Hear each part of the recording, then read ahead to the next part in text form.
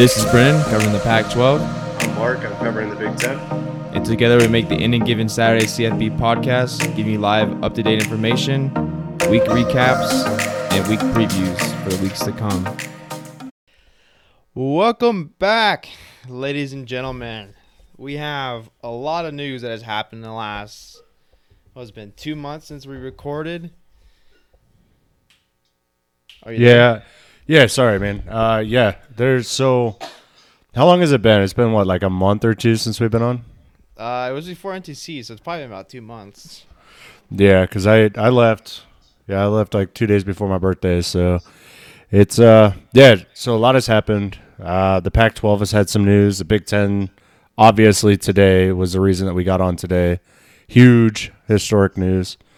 So we'll just open up with that. So the Big Ten announced today that they are getting back to football finally, along with national news that pertains to the Big Ten and Pac-12 that they're going to get getting back to basketball as well. So the football season is going to open up October 24th.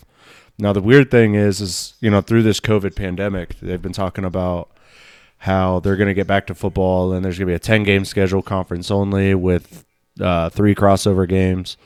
But now with this 8-game schedule, the way it's going to work, I don't know if you've read into this, but so they're going to have the 8-game schedule, 6 divisional games, 2 crossover games, and then the 9th game, if you are two of the top teams, obviously you're going to play in the Big Ten championship and go for the college football playoff. But if you're not, then it's a consolation game where it's going to be seeded across both divisions. So 1 through 6 are going to be seeded. And then, like, number 2 in the West Division is going to play number 2 in the East Division on the home field. It's kind of like a consolation game. So if you're not in the Big Ten championship, at least you get a consolation game. So every team is guaranteed 9 games, and then possibly a 10th with the bowl game if you're good enough. So that's how the Big Ten's coming back to football. University of Nebraska obviously was the one who kind of kicked off this whole let's get back to football thing, and then Ohio State jumped on the bandwagon. President Trump jumped on the bandwagon, and it kind of forced the commissioner's hand to get going and get this season back underway. So, 6th in the division, 2 crossovers, 4 home games, 4 away games. The original date was October 17th. They pushed it back a week, and we'll see how it looks. But I'm pretty excited about it. It's nice to see football getting back. But what about the Pac-12, man? Are they getting back to play, or are they not? So before we start with that, this is the Any Given Saturday CFB podcast. We're about 3 minutes in, so if you jumped in and didn't know where you're at, now you know. I'm Brennan. I'm Mark. And together we bring you this podcast. We're on Facebook, Instagram, Twitter, and almost all the major podcasting sites and apps. Are we on some new ones? No, not yet. I don't think they've officially announced the other one, so I don't want to say anything. Okay. But there's a couple of things out that we've been invited to. So listen, follow our pages. Facebook's Any Given Saturday CFB, Twitter Any CFB, Instagram I believe is Any Given Saturday CFB. And then you can also email us at anygivensaturdayscfb@gmail.com with any tips, complaints, or if you like our show, you're one of the anomalies and actually like our show, go and give us some words of encouragement. But you can reach us on all the platforms, and feel free to get in contact with us. We'd love to talk to our fans. But going back to the Pac-12, major news came out last week with them when they pretty much signed on with Quiddle or Qdle, whatever the company's called, where pretty much Quiddell. they get a test result back in 15 minutes, pretty much, which changes the game for a lot of the sports, and especially a lot of the big team sports that aren't basketball, such as even baseball. I'd say would be kind of a big team sport because you got so many different managers and stuff like that to go with it. But pretty much the way that Larry Scott and the Pac-12 are spinning it to try to rework opening up a lot of the states and allowing the athletes to practice within the state is pretty much piggybacking off this test, because as a player's getting wrapped up or getting trained, some physical therapy done or something done before practice, they can just get the test before they go in, and by the time they finish, they have the results. And if you do it in waves, my idea would be if you do it in waves, like offense comes in first, defense comes in, and then you got your backups and all that. Then you can have your results spread out. So if someone tests positive, they're not in that giant group of people, and hey, okay, like now we gotta quarantine this area off and clean it down and everything. But pretty much, yeah. Pac-12 signed on with Quiddle. Larry Scott wouldn't announce how much it's actually going to cost the Pac-12, so there won't be any news on that until the taxes come out. But pretty much signed on. The Oregon State and Washington doctors were at the conference too, who were on the pretty much the Pac-12 health board, and then they pretty much were talking and explaining about what was going on. They've actually partnered on with Harvard when it comes to the myocarditis. I can't say that word, my bad. The myocarditis research and stuff like that. So they're actually kind of ahead of the game compared to other conferences, and actually drawing in big names like Harvard to work on this study to figure out what really is going on with the myocarditis and the coronavirus. But pretty much the only thing that's holding back the Pac-12 at this moment with sports is California and Oregon. Both those states are pretty much locked down and really strict on their laws when it comes to group sports and practicing and everything. So the Pac-12, the commissioner, Larry Scott, actually just released this statement. I don't know if you covered this. I was having a little bit of issue with my Wi-Fi, but so he urged these schools in California and Oregon to reach out for clarification on how to safely return in hopes of beginning a season sooner rather than later, and this was his statement. The Pac-12 welcomes today's statements by Governor Newsom of California and Governor Brown of Oregon that state public health officials will allow for contact practice and return to competition, and that there's no state restrictions on our ability to play sports in light of our adherence to strict health and safety protocols and stringent testing requirements, including our recently announced partnership with Quiddle, which will enable daily rapid results testing. We appreciate the governor's support, the former of which is consistent with the very productive conversation that he and I had earlier today. Our California and Oregon universities will now each individually and immediately reach out to their relevant county public health officials to seek clarification on what is required to achieve blah, blah, blah, blah. It's all political. Yeah, basically pretty much what it boils down to, and what I'm seeing a lot is, and what they're not covering, they're kind of sticking to the pandemic, but the other thing that the governor of California is really concerned about is all the fires. And I don't know if you watched NFL football this last weekend, but the Rams and the 49ers were in danger of not being able to play a football game because the AQI of the air quality out there was above 200 the day before a football game, and you can't play when it's above 200. So I think that's having a big factor. The problem that goes into California, though, before you bring in the wildfires and air quality, is Newsom pretty much said in his conference that he didn't say, and that his laws and everything were to make it so sports could practice and everything like that. But if you read them, they're the exact opposite of what he was saying. So I think what's happening now is California is actually going to be able to start opening up and not as a state, but for college athletics, because Newsom's hands being twisted in another direction compared to the rest of the nation. And that's my biggest problem with it, is that he came out and said pretty much the exact opposite, and that his policies were allowing athletes to practice and stuff like that when they weren't. But now you tackle the other beast, which is the wildfires going on in Oregon and California that are pretty much burning both states alive. Yeah, and I think that's having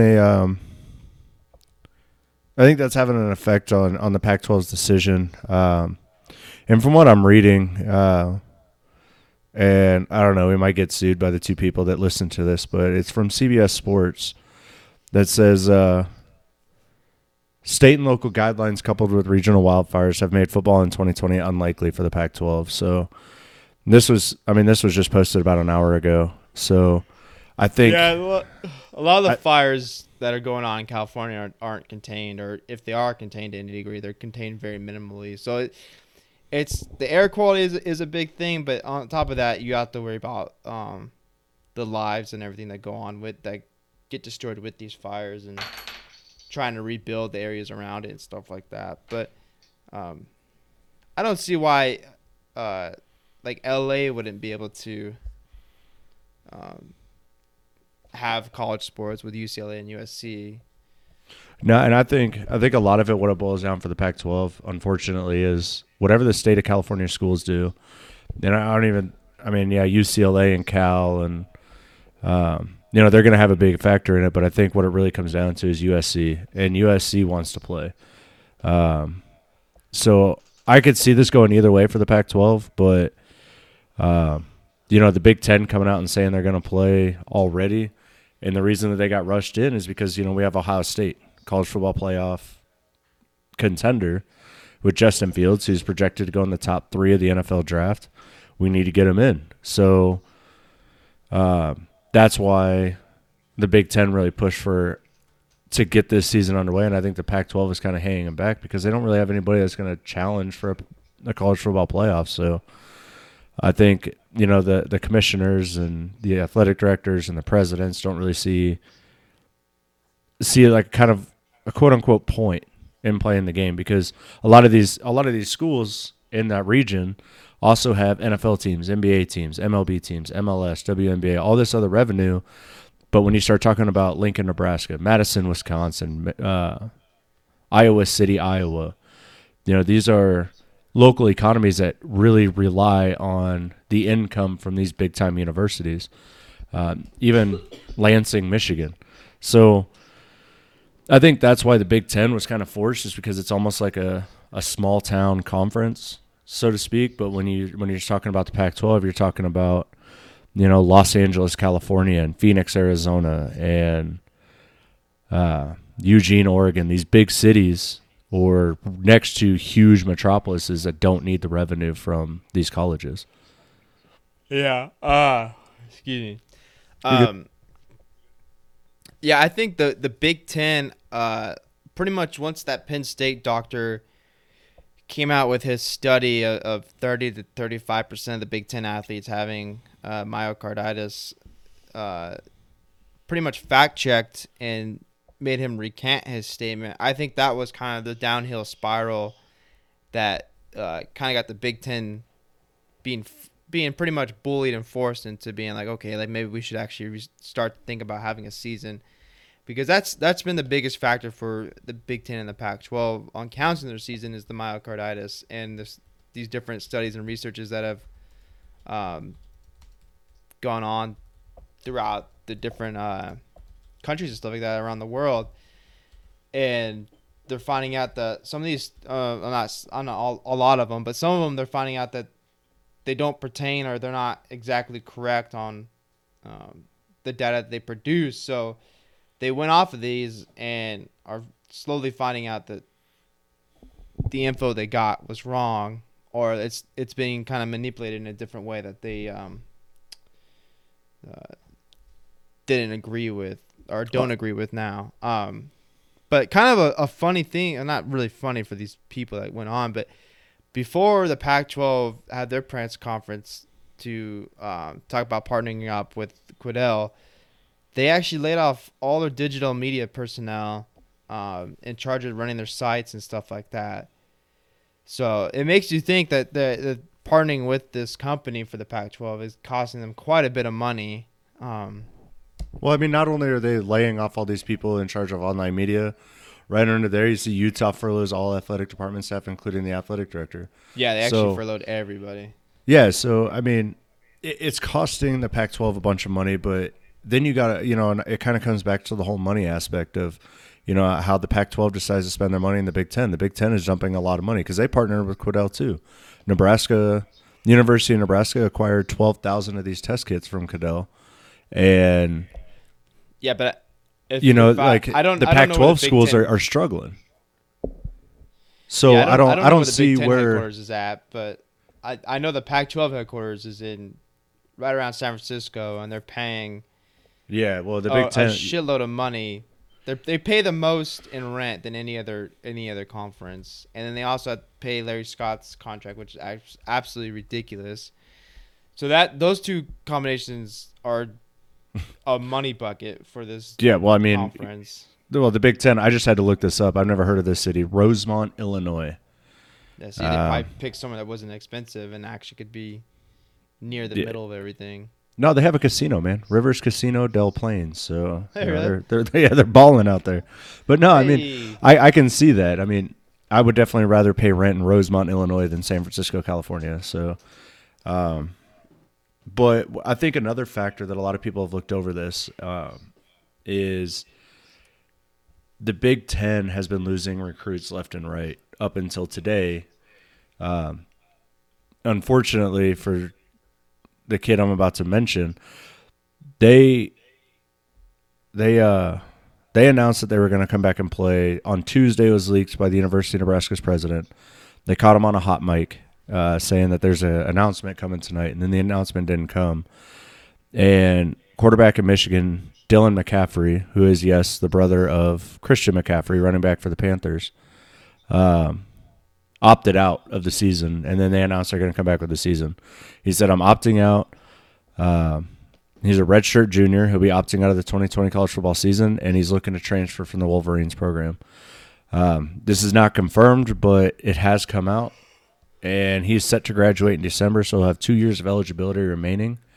So if he is a transfer graduate, then he'll be able to play immediately. But not only they lost them, Nebraska lost Keyshawn Green, one of our top linebacker. It was actually our top linebacker in this last year's recruiting class. And, there's been dozens of other players out of the Big Ten that have said we're not playing or they're opting out and they're trying to transfer to get out of the Big Ten because of the uncertainty. And with them announcing that they're going to play, a lot of people think it's going to be kind of like business as usual and everything's all ho-hum, but there's still rumors flying around that we're trying to leave the conference because of just the terrible leadership that there is in the Big Ten. Yeah, I mean, Kevin Warren pretty much took the job, and as soon as he took the job, this whole thing hit. I think their biggest fault was the communication across the board. I think that's one thing where the Pac-12 did significantly better than the Big Ten is they had communication, and all the coaches and athletic directors and everything were all like, okay, let's go ahead and postpone the season. And it was a group decision. It wasn't like a Big Ten where Kevin Warren was just like, oh, yeah, we're just going to postpone it. And then you have all these other schools and stuff like that are like, well, what the hell? What's going on? And it pretty much just hit with a slap in the face and no explanation. Whereas the Pac-12 they came together and they had an explanation for everyone. And it worked out. But now you got teams still playing, and now these teams are like, well, it can be done. So let's go ahead and get on this thing and get going. Yeah, there was no communication. I think that was the biggest selling point of the initial lawsuit filed against the Big Ten was they just wanted to see the documents. And it was the parents of the players who wrote this letter and was like, we want to see why you guys decided to postpone the season. Why is my kid, in some aspects, halfway across the country at your university? He doesn't know if he can go to school. He doesn't know if, since he can't play, since you postponed the season, is his scholarship still valid? Can he still go to school? And that's one thing that, a lot of people, including myself, I'm guilty of this as well, where I'm looking at these headlines and I'm like, just come back and play football. I just want to see football again. And I'm not thinking, these kids are also in college. These kids, 90% of the kids that are on the field know they're not going to make it to the NFL. They're there to get an education. And that's another thing that's up in arms with the Big Ten is, can these kids go to school?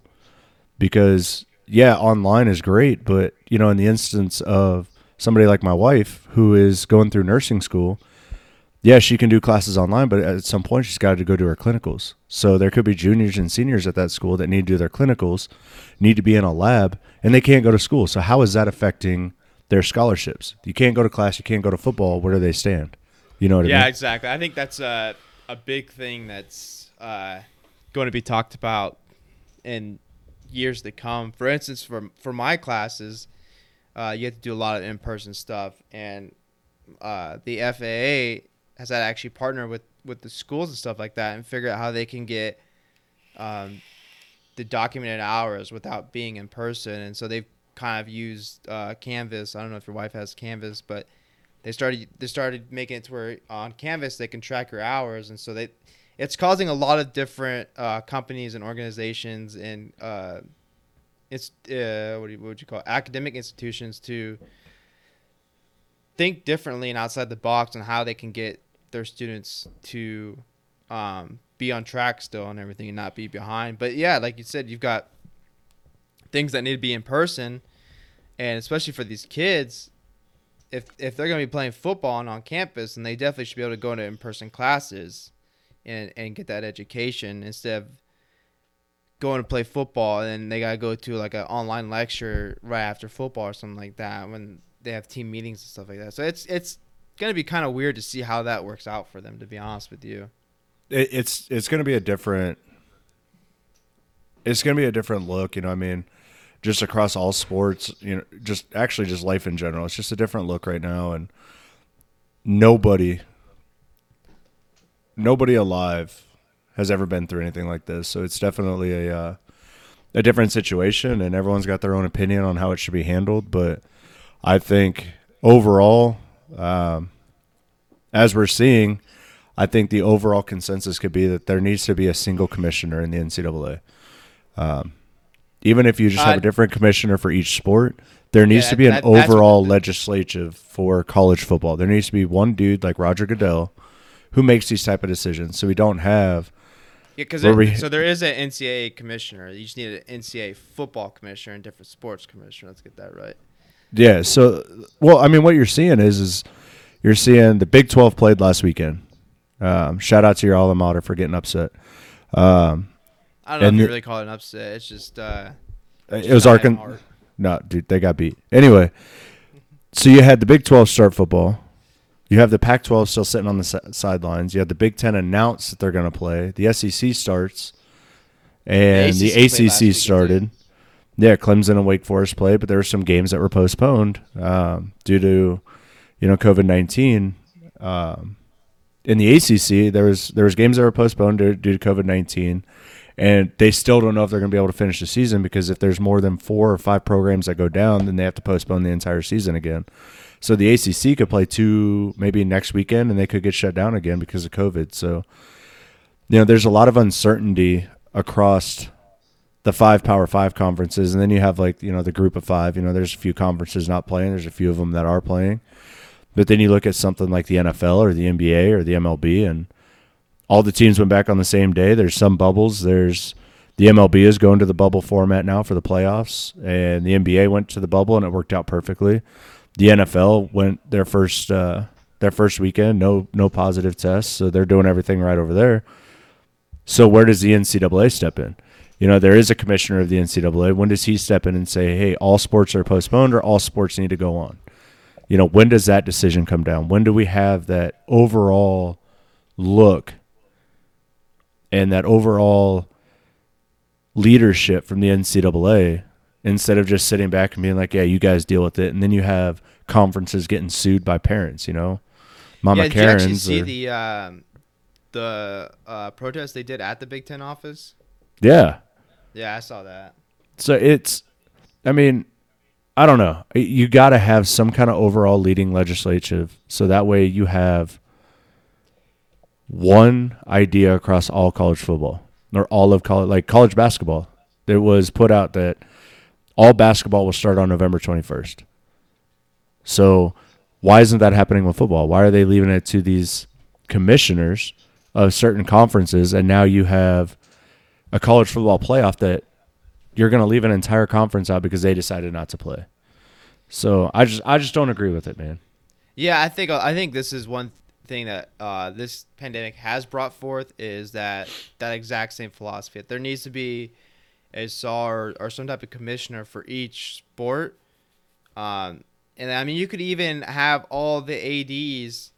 So the Power Five conferences have one of their ADs be the commissioner of them, and then he works with the Group of Five commissioner, which would be one of their ADs, and they just kind of work together on getting things done. And then you have the Division II, Division III ADs work together too, and they all kind of work together and figure out how to get this thing going. But I don't know.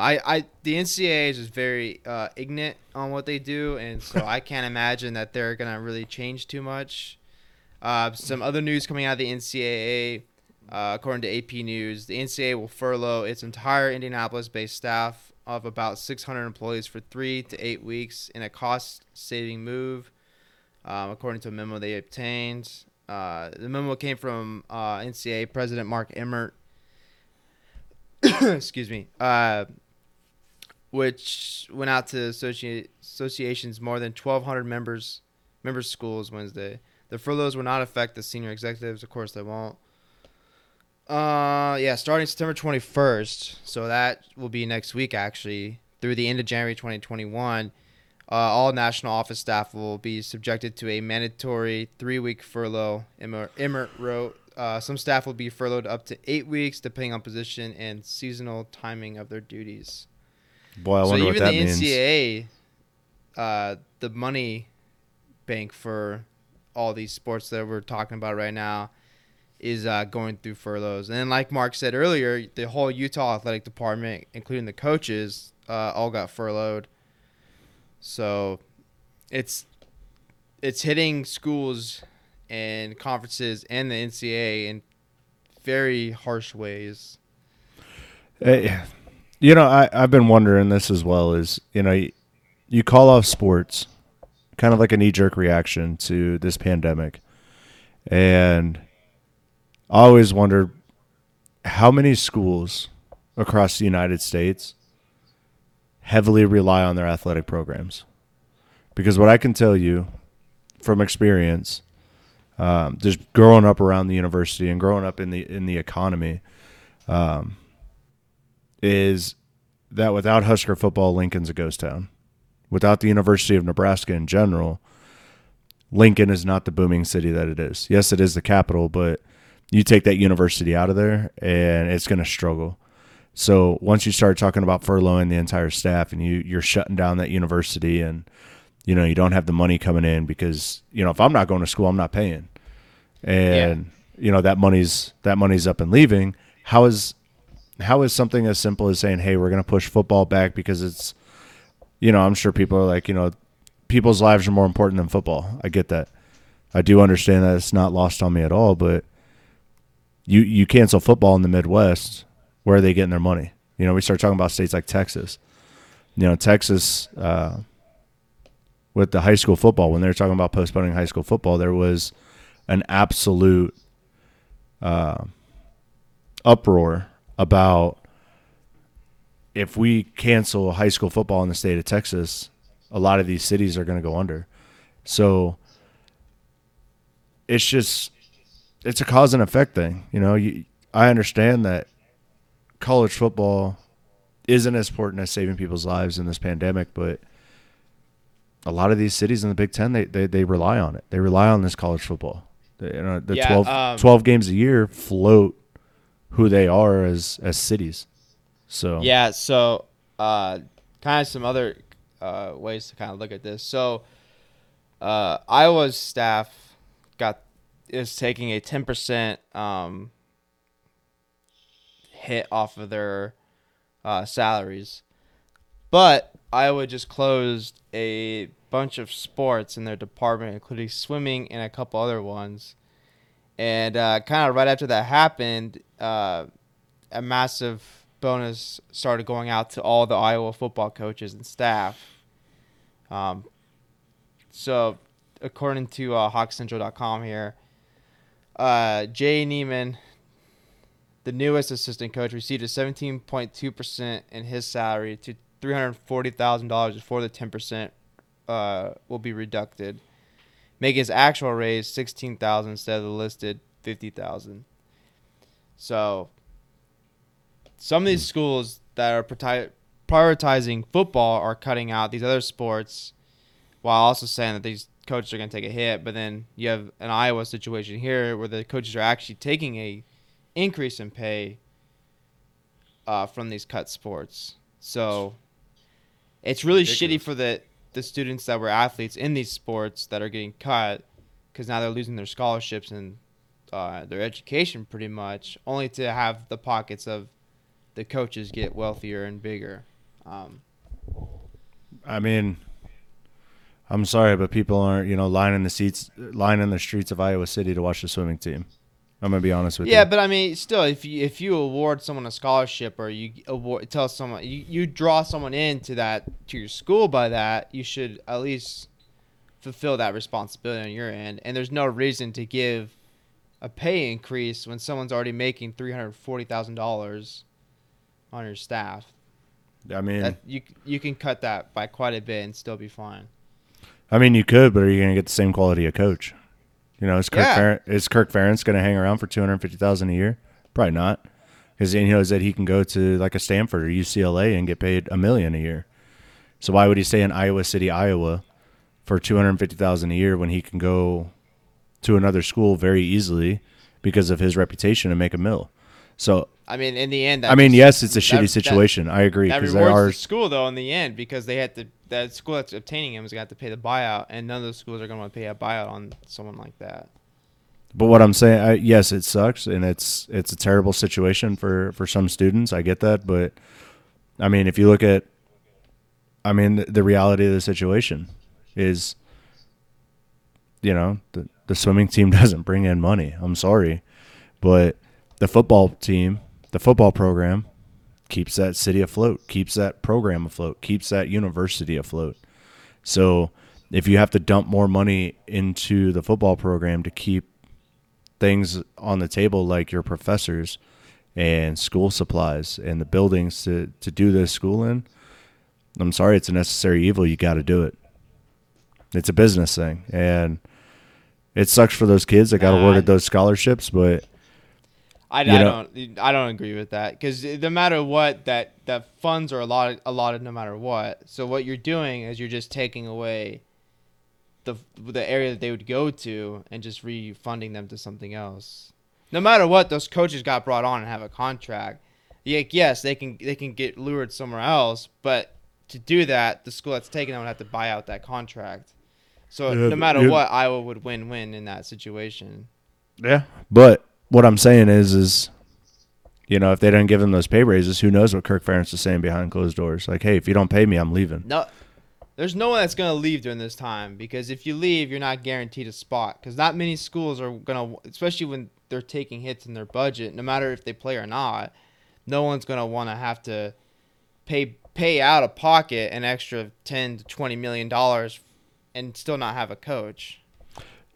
Yeah, but he walks. You can play the year or two waiting game if you get paid $800,000 a year. You can play the 2-year waiting game to wait for the University of South Carolina to call you and offer you a job, or university. Well, yeah, I get. You know what I mean? That, so yes. That's why they might be playing the long game here. Like, hey, unfortunately, we have to make these cuts right now, and it sucks during the time we have to do it, but we have to retain our coach. So I understand where you're going. I'm just kind of playing the devil's advocate here.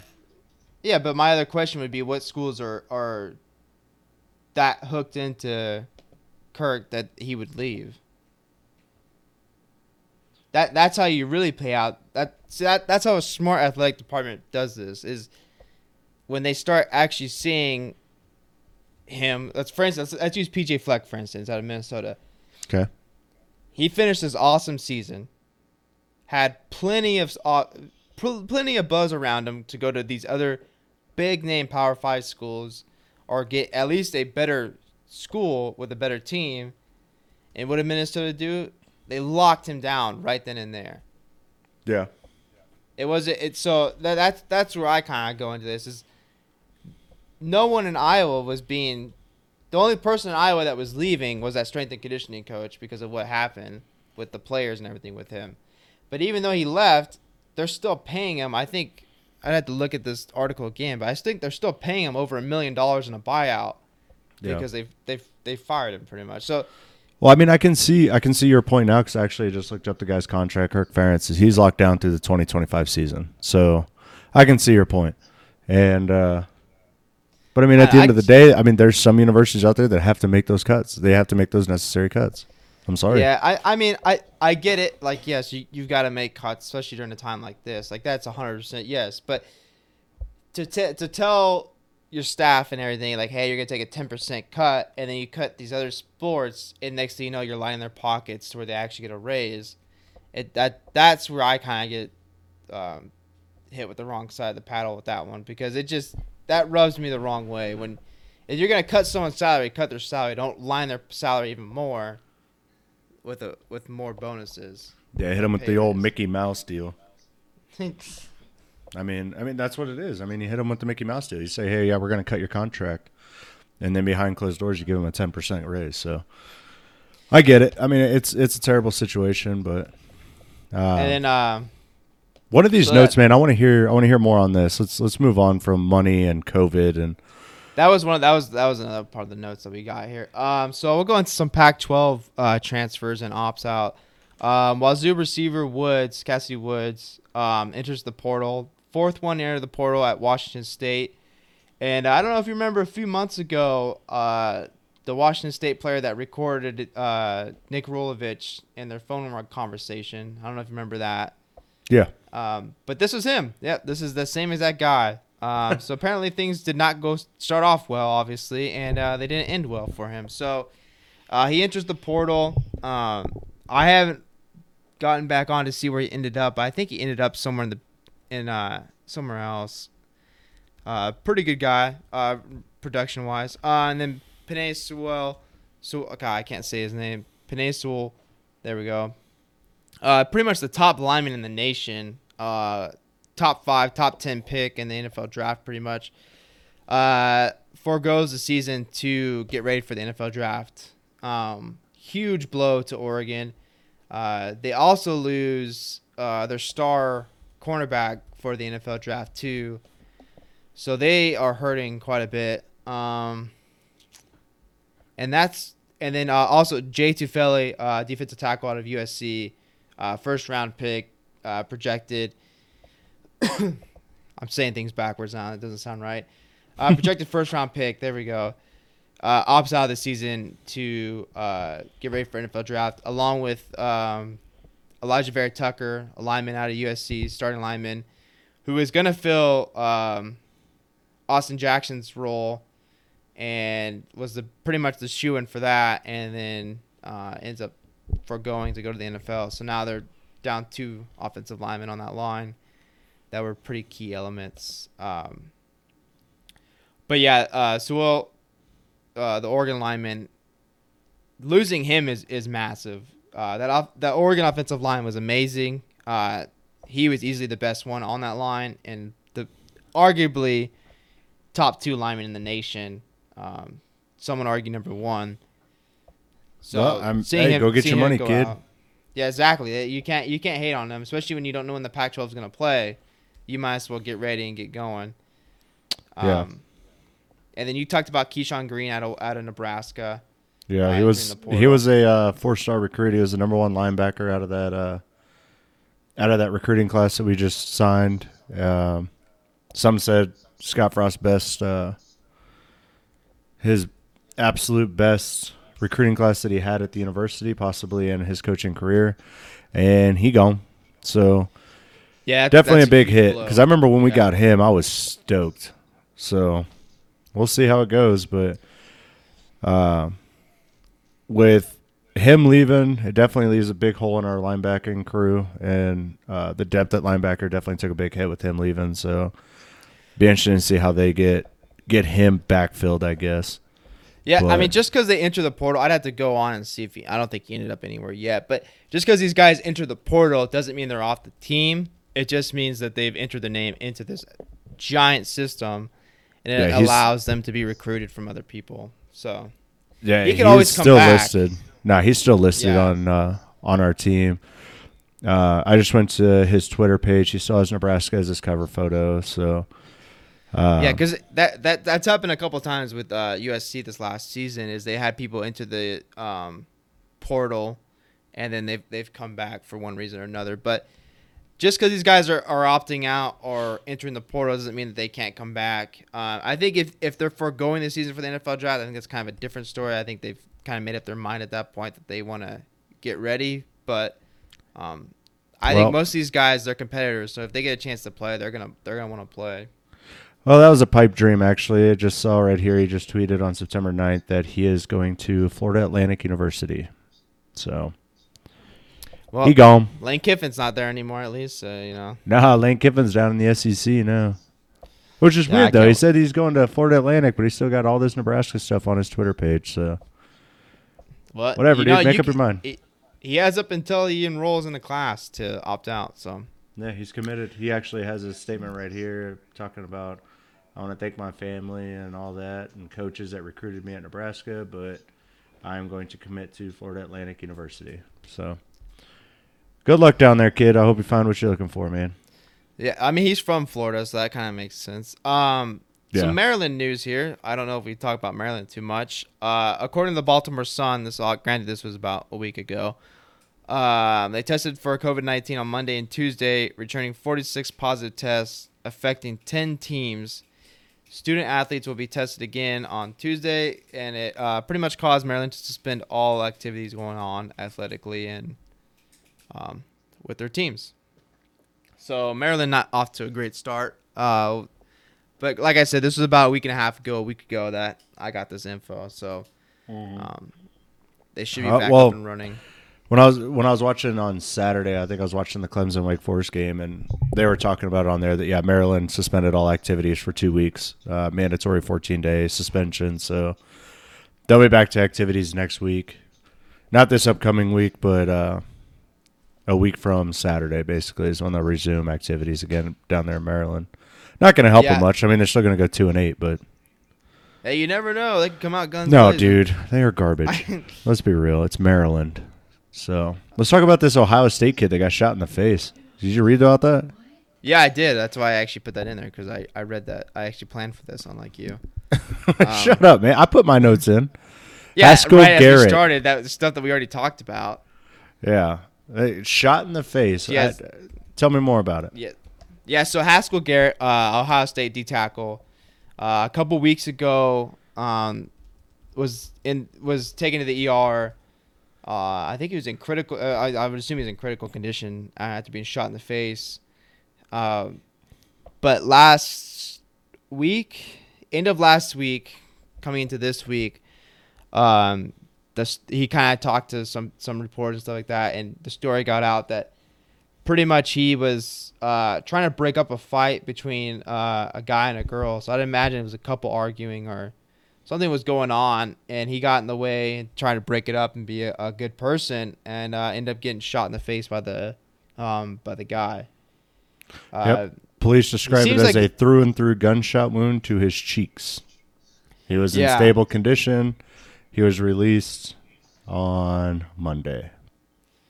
So thank God he's all right, because you never want to see anyone. Absolutely. That was about 2 weeks ago. He was released.